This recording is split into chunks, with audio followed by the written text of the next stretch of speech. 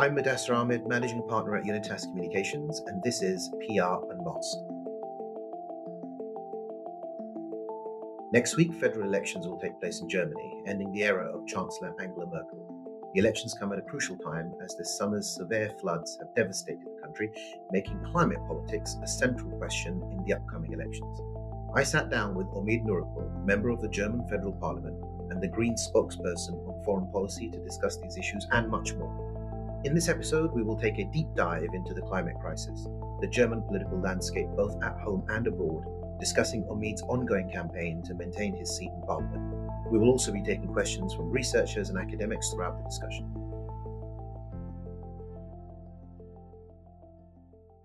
Welcome, Omid. Thank you for joining us again. Omid, German federal elections are set to take place at the end of September, bringing an end to the era of Angela Merkel, who's been the Chancellor of Germany since 2005. The support to your party, the Greens, has been rising significantly since the last elections, with recent polls suggesting that 20% of German voters are backing the party. Are German citizens becoming more concerned about climate change, or does this demonstrate discontent with other parties, or is this a combination of both things?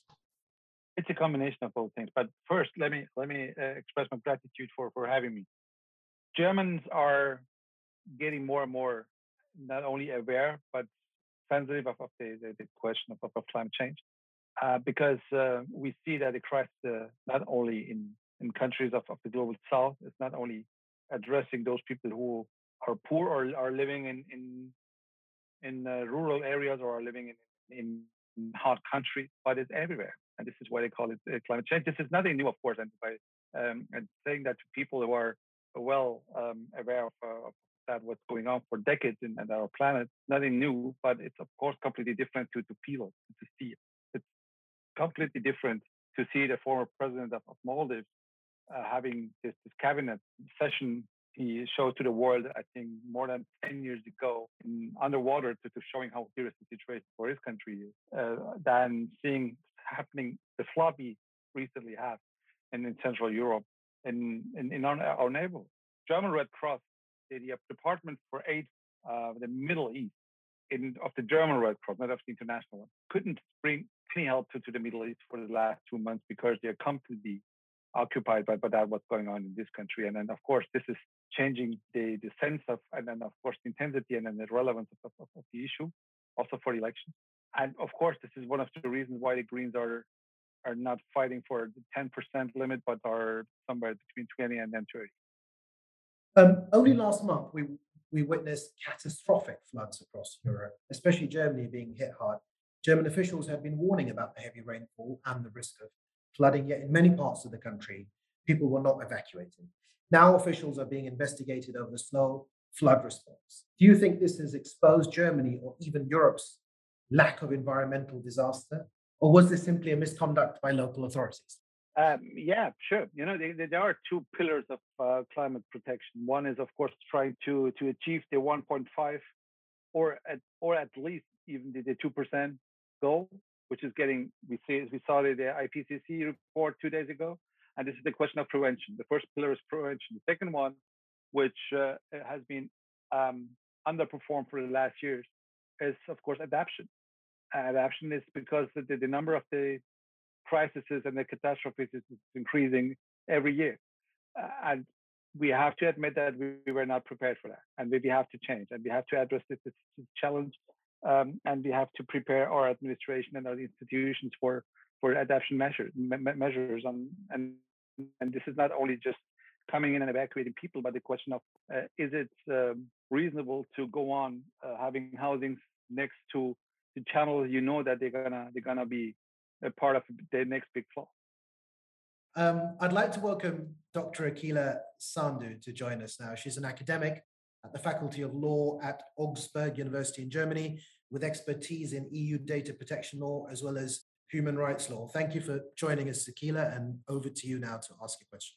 Thank you very much for having me here. And thank you, Omin Ripo, for your interesting insights. So my question would be obviously from a legal perspective, the question that, I mean, policymaking has been an extremely challenge during the pandemic, and the lawmakers had to make far-reaching and very sensitive decisions from the view of fundamental rights protection and also data protection within a very short time span. So how do we ensure that after the next election and during the so-called fourth wave, how do we ensure that the legislative parliament, the only directly democratically legitimized organ, remains the main actor in lawmaking, that the power is not permanently shifted to the executive or the so-called conference between the federal government and Länder government. So I think parliament should try to regain the original power it had.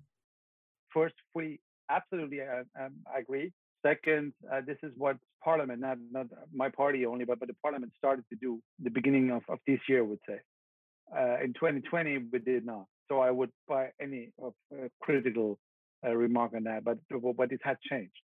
And this is why these days we have the first conference of the prime ministers of the federal states after, I don't know, 8 or 9 months. This is the main reason for that is that we are fighting back. And of course, this is the same for the flood crisis. This is why we're going to have an extraordinary session of the Bundestag in 2 weeks, talking about adapting our legislation and try to make the help for those who are affected by such catastrophes much more efficient. But I fully agree. This is all of this. There has been the rhetoric in Germany at the beginning of the pandemic saying crises are at the time of the executive branch, and this is maybe right for 1 or 2 weeks, but should be a lasting phenomenon. Thank you, Akila. Thank you, Omid. A recent government report showed that social inequalities have widened in German society during the past years. In fact, this isn't unique to Germany, but a recognizable pattern across Europe, which has been aggravated by, of course, the coronavirus pandemic. Nevertheless, Germany being one of the wealthiest countries in the world, this is rather concerning. Do you believe that reducing the gap between rich and poor will be one of the defining election questions in the upcoming election? I was to McDowell County, West Virginia in 2017. I think it was in June. And the reason for that, United States. And the reason for that was I just screened the map, the election maps of the United States, and watched for, was looking for the constituency with the highest rate of those people who voted for Trump. McDowell County, 94% of the people voted for Donald Trump. This is why I just went there to understand. And I got something which has been named the poverty tool. McDowell County in 1960 had 101,000 inhabitants. Now there are 19,000. All of the jobs then, coal miners. All the jobs today, coal miners. So no jobs anymore. There's not one doctor in the entire county for the people, not one dentist. There's one McDonald's. This is the entire offer for people who want to eat something outside of their houses. The people regularly do not have clean water. They have breakdowns, blackouts every single day. Roads completely gone. One of the highest rates of opioid crisis deaths in the entire country. I saw the highest official of the Democratic Party there. And he told me, of course, I voted for Donald Trump. And I wondered why. And I asked him, how come? And the answer was, we had a choice between a man who promised us the pie in the sky. Trump was there in McDonald's and told you the people, I bring back the coal miners job, which of course was a huge lie. But we had a choice between this man who was giving us some promises and a lady who's not even who didn't even show any compassion for our situation. And this is why we voted for Trump. By the way, before I went to McDowell, I was in Washington, D.C., telling to my colleagues at the Hill that I'm going to go there. And they told me, this is interesting. Could you tell us how it is there? I've never been there. This is not my job to go there. I learned a lot there, but this is the job of these people. And these decision makers are not visible in McDowell. And this is why people are so fed up with Washington and with the elite. But I'm not saying that, not because I just want to criticize my colleagues in the United States, because they are doing a lot of good thing, going to do the job the way they can.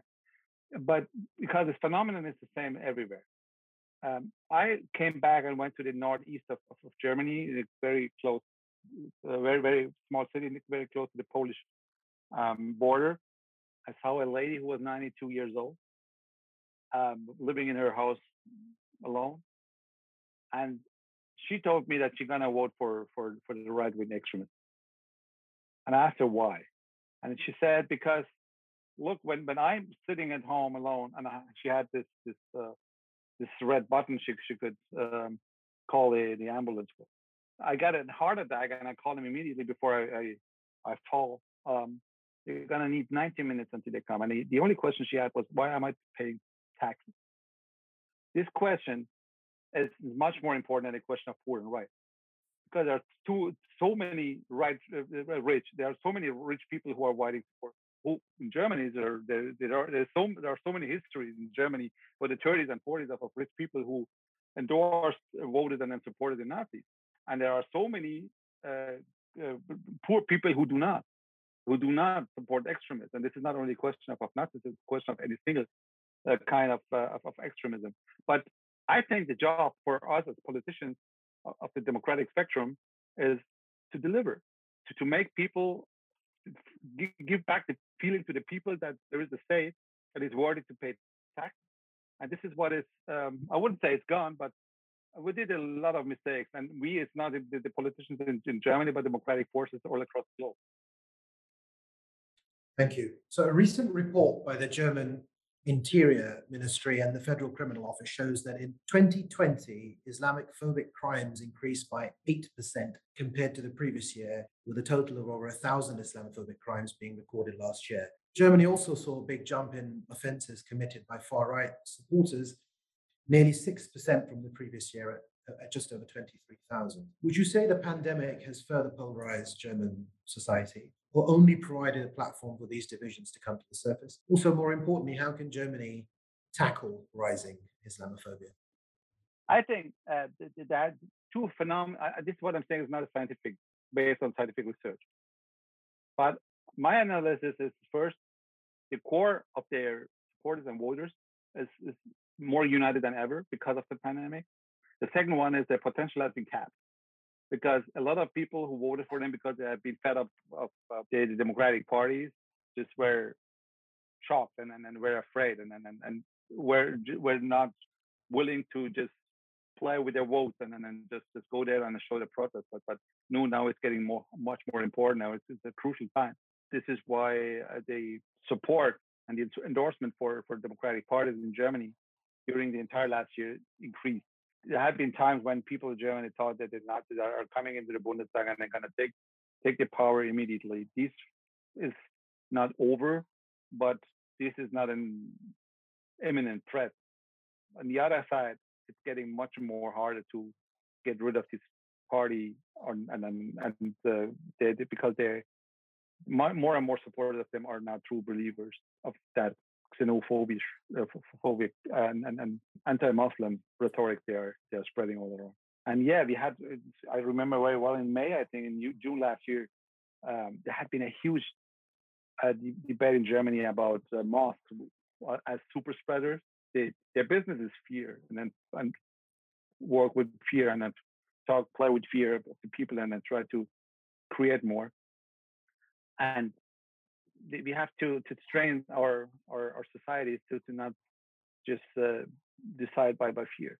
The current situation, the current talk of the AfD, the only reaction of the Nazis in Germany on the disaster we are now seeing in Afghanistan, where the Taliban are overrunning capitals of provinces, one or two a day, is millions of Afghans going to come over to Europe as refugees, and this is why people should vote for Nazis to rescue Germany from people who are I think now thinking of how to survive the next day and not how to come to Germany. Now we have Dr. Ali Aslan Gomesey joining us. He works within the fields of organizational theory, entrepreneurship, business ethics, and leadership. He's also the head of innovation, entrepreneurship, and the Society Research Group at the Humboldt Institute for Internet and Society in Germany.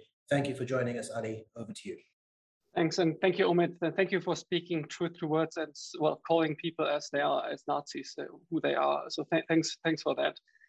Today, greetings from Rainier, Hamburg. Today was an exciting day for me. My son had his first day in school. But somehow less exciting, I find the election campaign overall, not from the Green, but the overall campaign. And I wondered why, for this call, I think Annalena Baerbock, the head of the Greens Party, tried from time to time to really speak to the larger debates. But somehow I was reminded by Helmut Schmidt saying that if you have visions, you have to go to the doctor.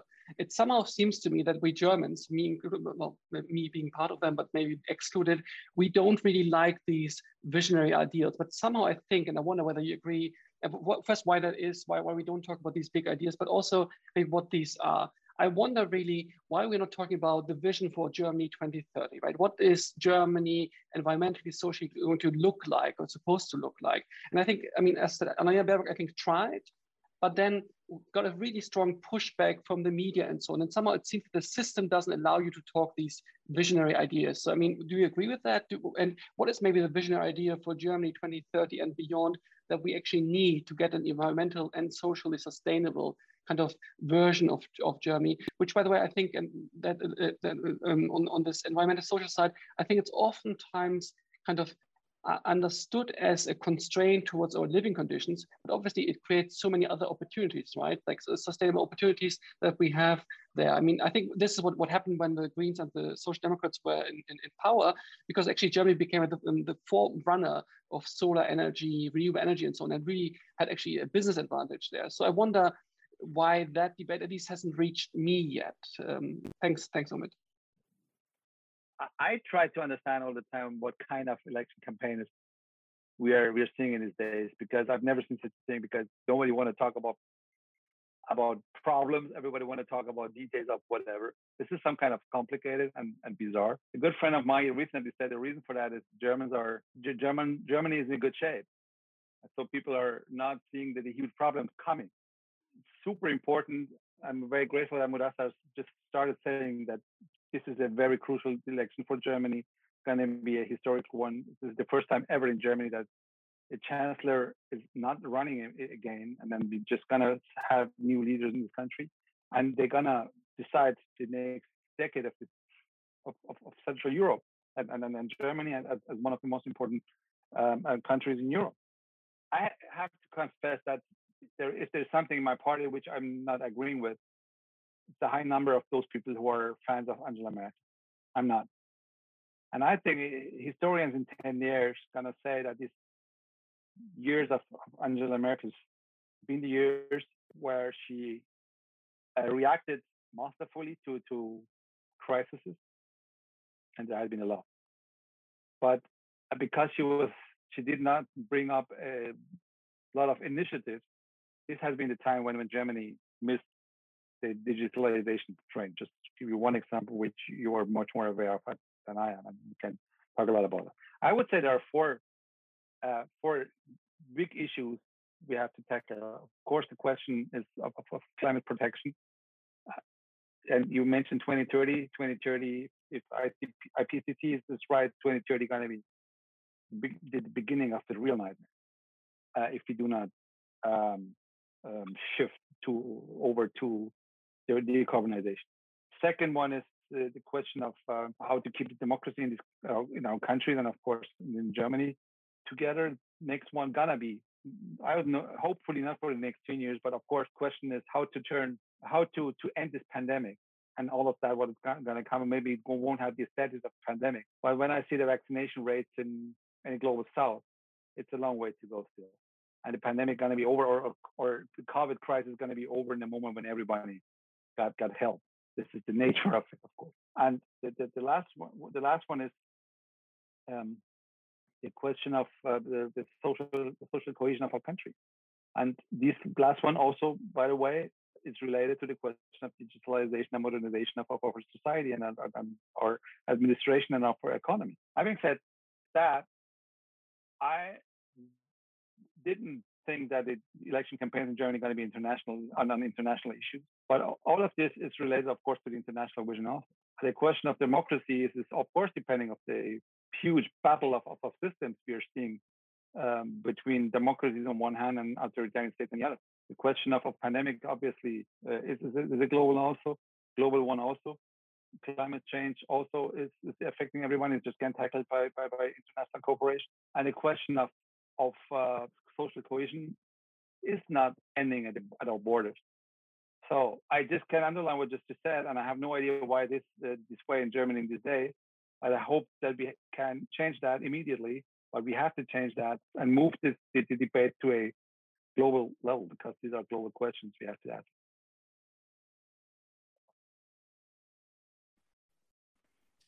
Thank you, Ali. Thank you, Omid. Moving on to my next question. Being both the Green spokesperson on foreign policy and Iranian German, I'd like to hear your thoughts on Iran's current political situation. The new president, Ibrahim Raisi, replaced Hassan Rouhani last week, taking over discussions over the revival of the 2019 Iranian nuclear deal, which has now, of course, been stalemate. In your opinion, what are the prospects for reaching an agreement now with Raisi in power, and how might this shift Iran's regional role? I fully support, I'm going to support the deal, and I think it was a huge mistake to cancel it. And the American withdrawal was very bad. There are a huge number of problems with Iran. None of these problems are going to be smaller after they got a bomb.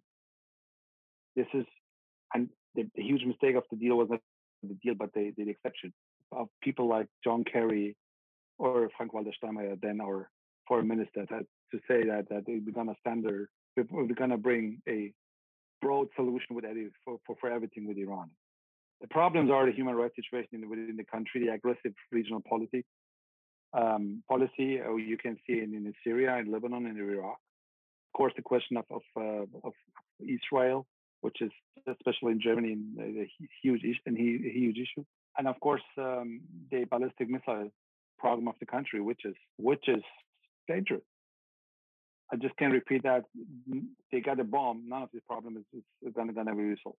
The stability of the system is shaken by the pandemic, by mismanagement, by corruption. And we see that every single day. And this is why people go to the streets and demonstrate for clean air, for clean water. Raisi's human rights record is bloody, literally bloody. I think we have to go on talking, and it can happen. The Iranian side still keen to come back to the deal because they hope that they're gonna get some cash infusion to make the system more stable. They got the cash infusion. I remember that I called my then foreign minister Steinmeier the day after the deal, warning him, saying that based on the nuclear deal, we're going to find a solution with Iran and Syria, telling him that a lot of people in Iran are going to take this money and not create jobs with, but they're going to spend it for militias and more militias in Syria, and this is what happened.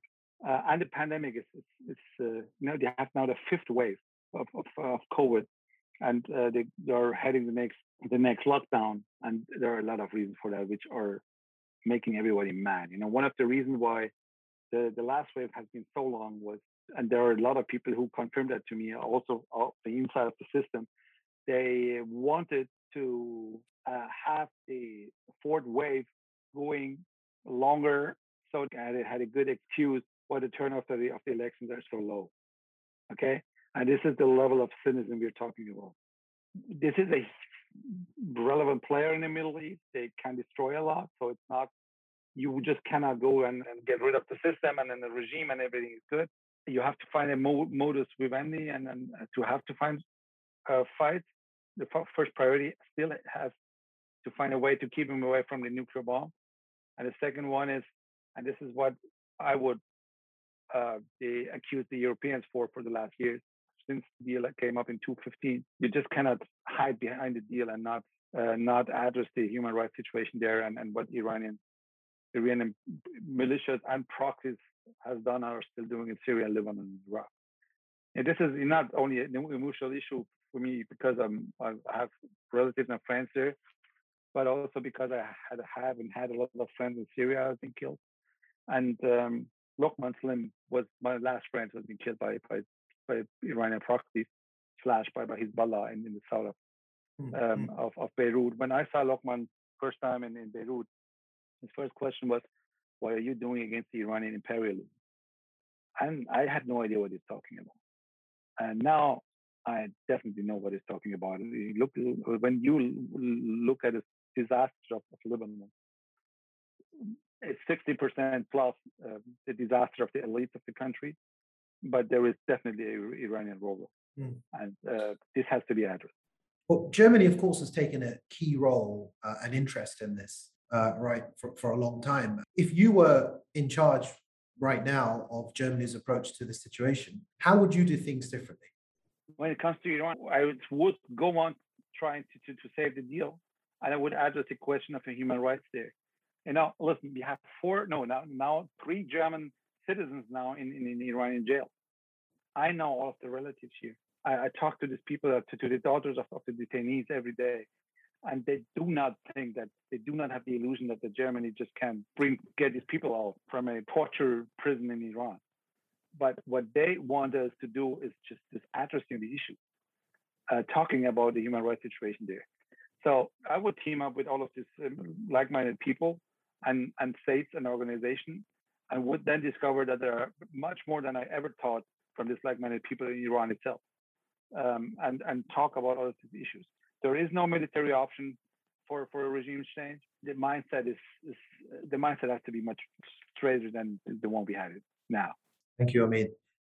Moving on, the poll ratings for Armin Laschet, the frontrunner to succeed Angela Merkel as German Chancellor, have recently taken a hit after he was seen laughing and joking during a visit to a town that has been devastated by floods.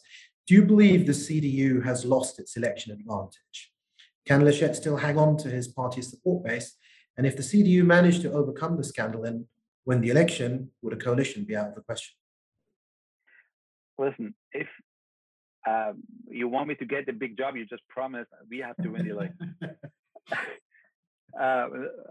To be honest, no idea. We have no idea what's going to happen. This is a 3-person race now, because the chancellor candidate of the Social Democrats is getting stronger. I do not think that he can achieve chancellery. Again, he can clinch the chancellery, but nobody knows in these days. This is a situation we never had before. And the most important thing is going to be that after the elections, it's possible to have a coalition which is built not immediately, but very soon. And what we just can't afford is the Democratic parties fight each other after elections for months until they find a way to build a coalition and build a government. This is what we are working on, and of course we want to be on one. The last poll I saw, we are 2% behind the CDU, so it's everything. The race is open. We do not know, but to be honest, the most exciting elections in Europe in the next month is the one in France, which is in Germany. We are doing a lot of mistakes. We are doing good things and bad things, and at the end of the day, we have Nazis in the parliament, but the Democratic Party gonna lead, gonna take the lead, and another Democratic Party or party is gonna be part of the coalition. In France, I just can hope that it's the same, and it's not only a question of Marine Le Pen being the biggest threat to the European Union maybe ever, but also, and we know that the President Macron's rates are not that stable.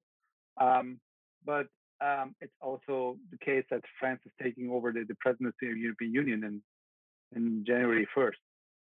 And 3.5 months, I think it's going to be in end of March.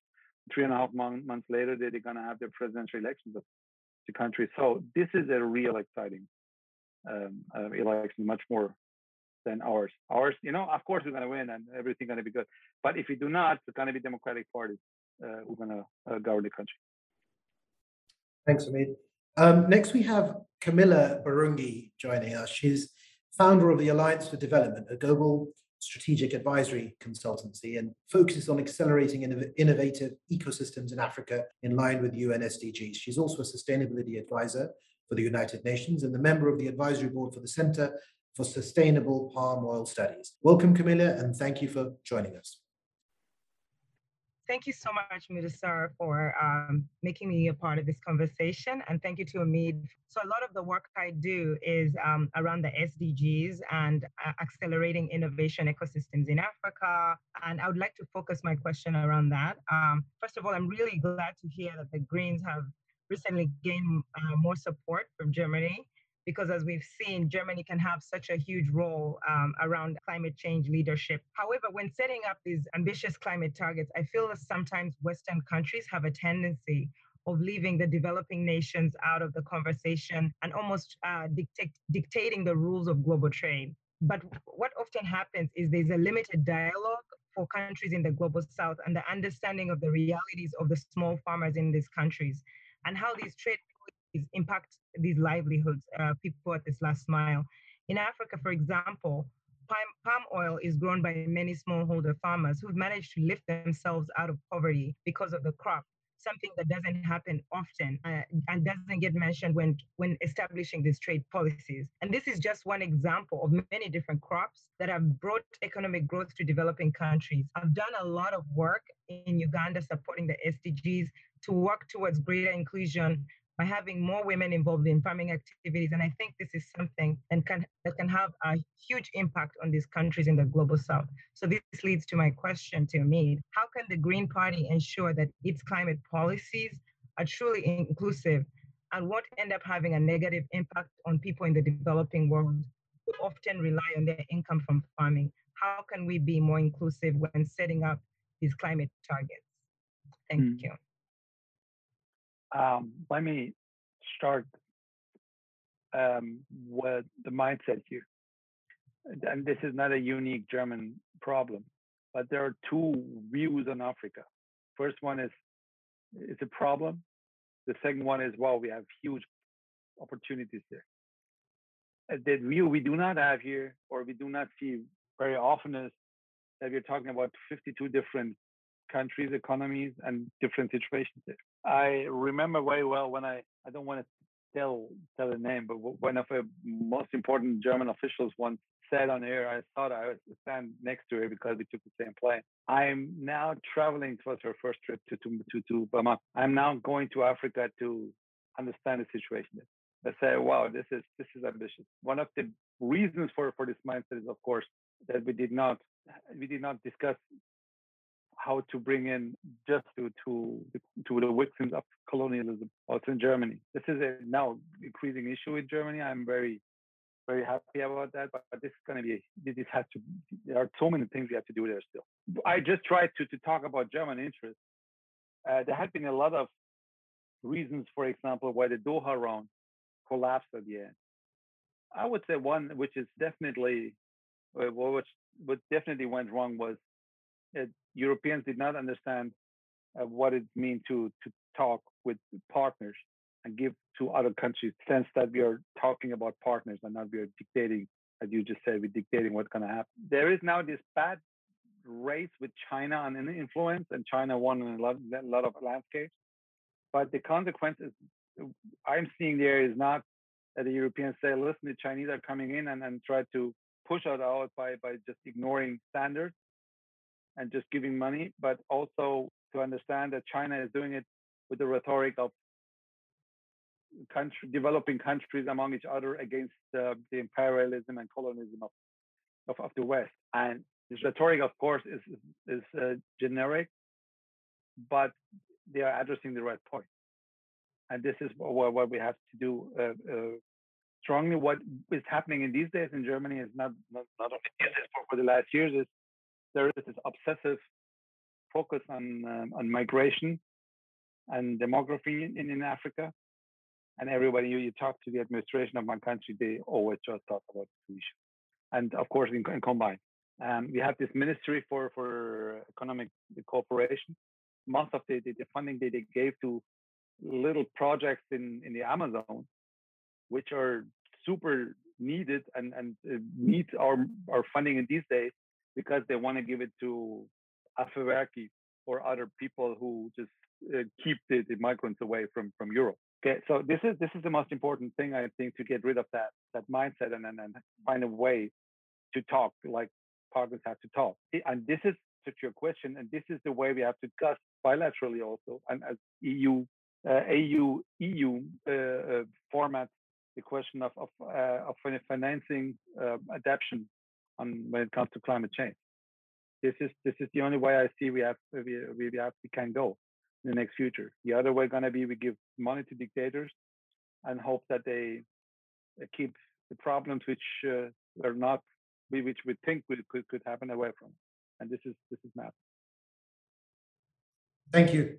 Thank you, Omid. Thank you, Camilla, for asking that question. Right, moving on to another question from me. With the United Nations COP26 summit taking place in the United Kingdom in Glasgow in November, are you hopeful for global powers like Germany, the UK, and the US to enhance joint efforts against the fight on climate change? Both the UK and the US have had a turbulent few years, Britain after Brexit, US with Donald Trump and withdrawal from the Paris Agreement. Do you believe the countries are able to turn a new chapter, or is the damage done by Brexit and Trump just too much?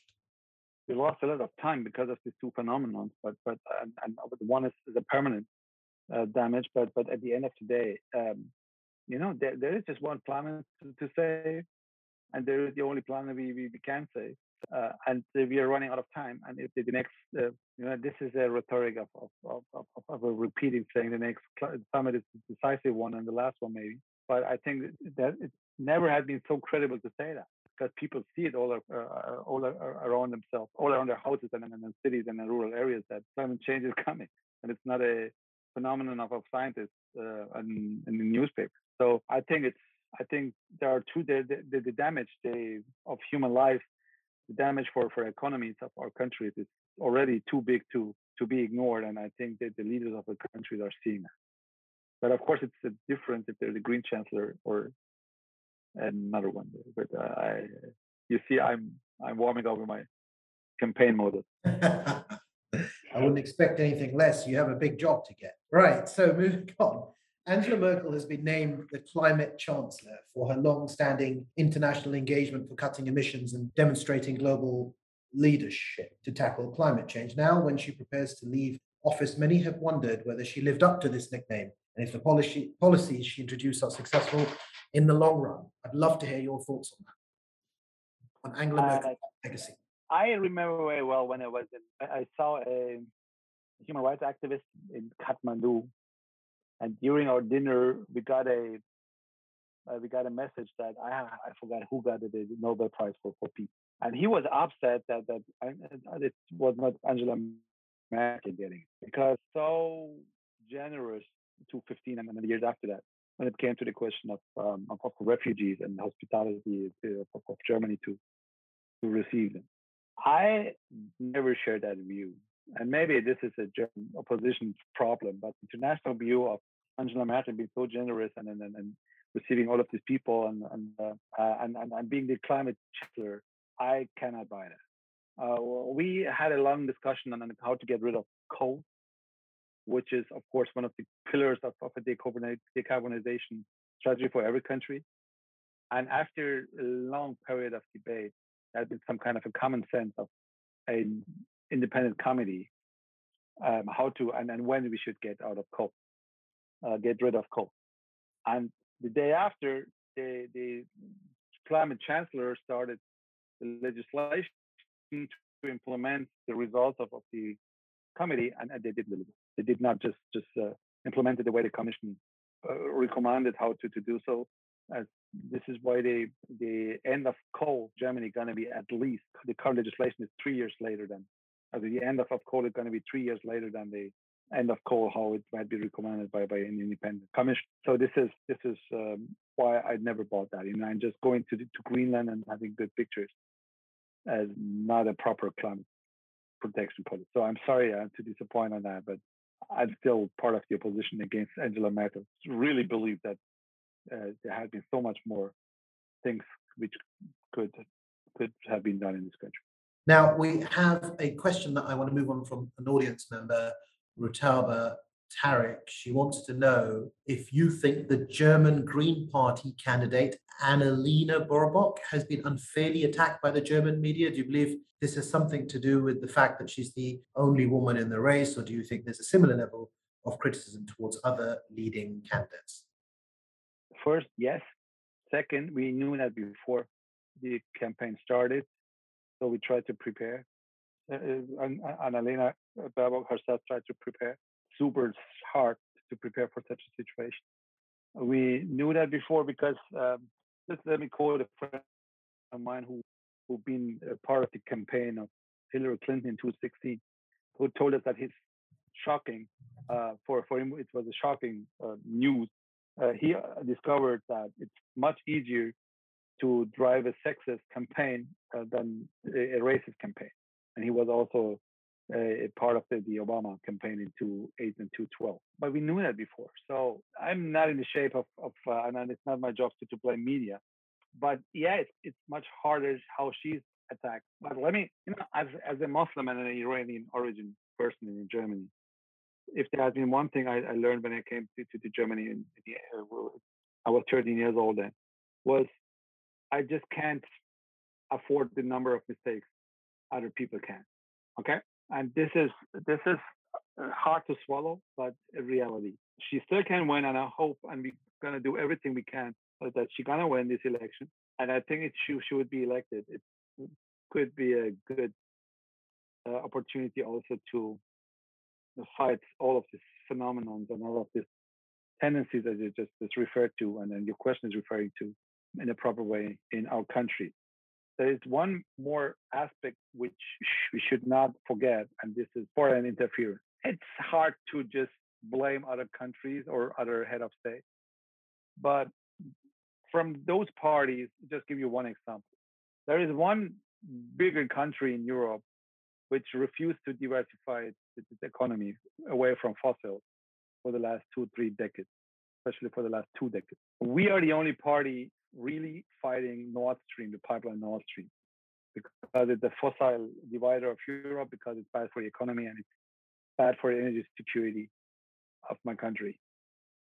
This would not be good for the bigger country which has not diversified its economy if we are part of the government and then stop Nord Stream. This is just one, and there are people who say that this country is masterfully playing with bots and trolls and social media campaign. And there has been a huge congressional report on that 2 years ago, I think, in the United States. So yeah, I fully agree with your question. The answer to your question is yes, but we shouldn't forget that there are campaigns systematically driven against Annalena Baerbock, not only because she's a woman, but also because of the policy she's representing. Since we're almost at the end of the event, I'd like to ask Omid for any concluding remarks. We've covered many topics during today's discussion, and is there anything you'd like to add now? After you gave me the big job, every newspaper going to write about it. So, no, I'm to be honest, I'm just happy and honored to be your guest. So thank you very much for having me. Thank you for joining us for this episode of PR Unmasked with Mudassir Ahmed by Unitas Communications. I hope you learned something valuable with this episode. I certainly did. We'll be back in 2 weeks' time with a brand new episode. Stay tuned.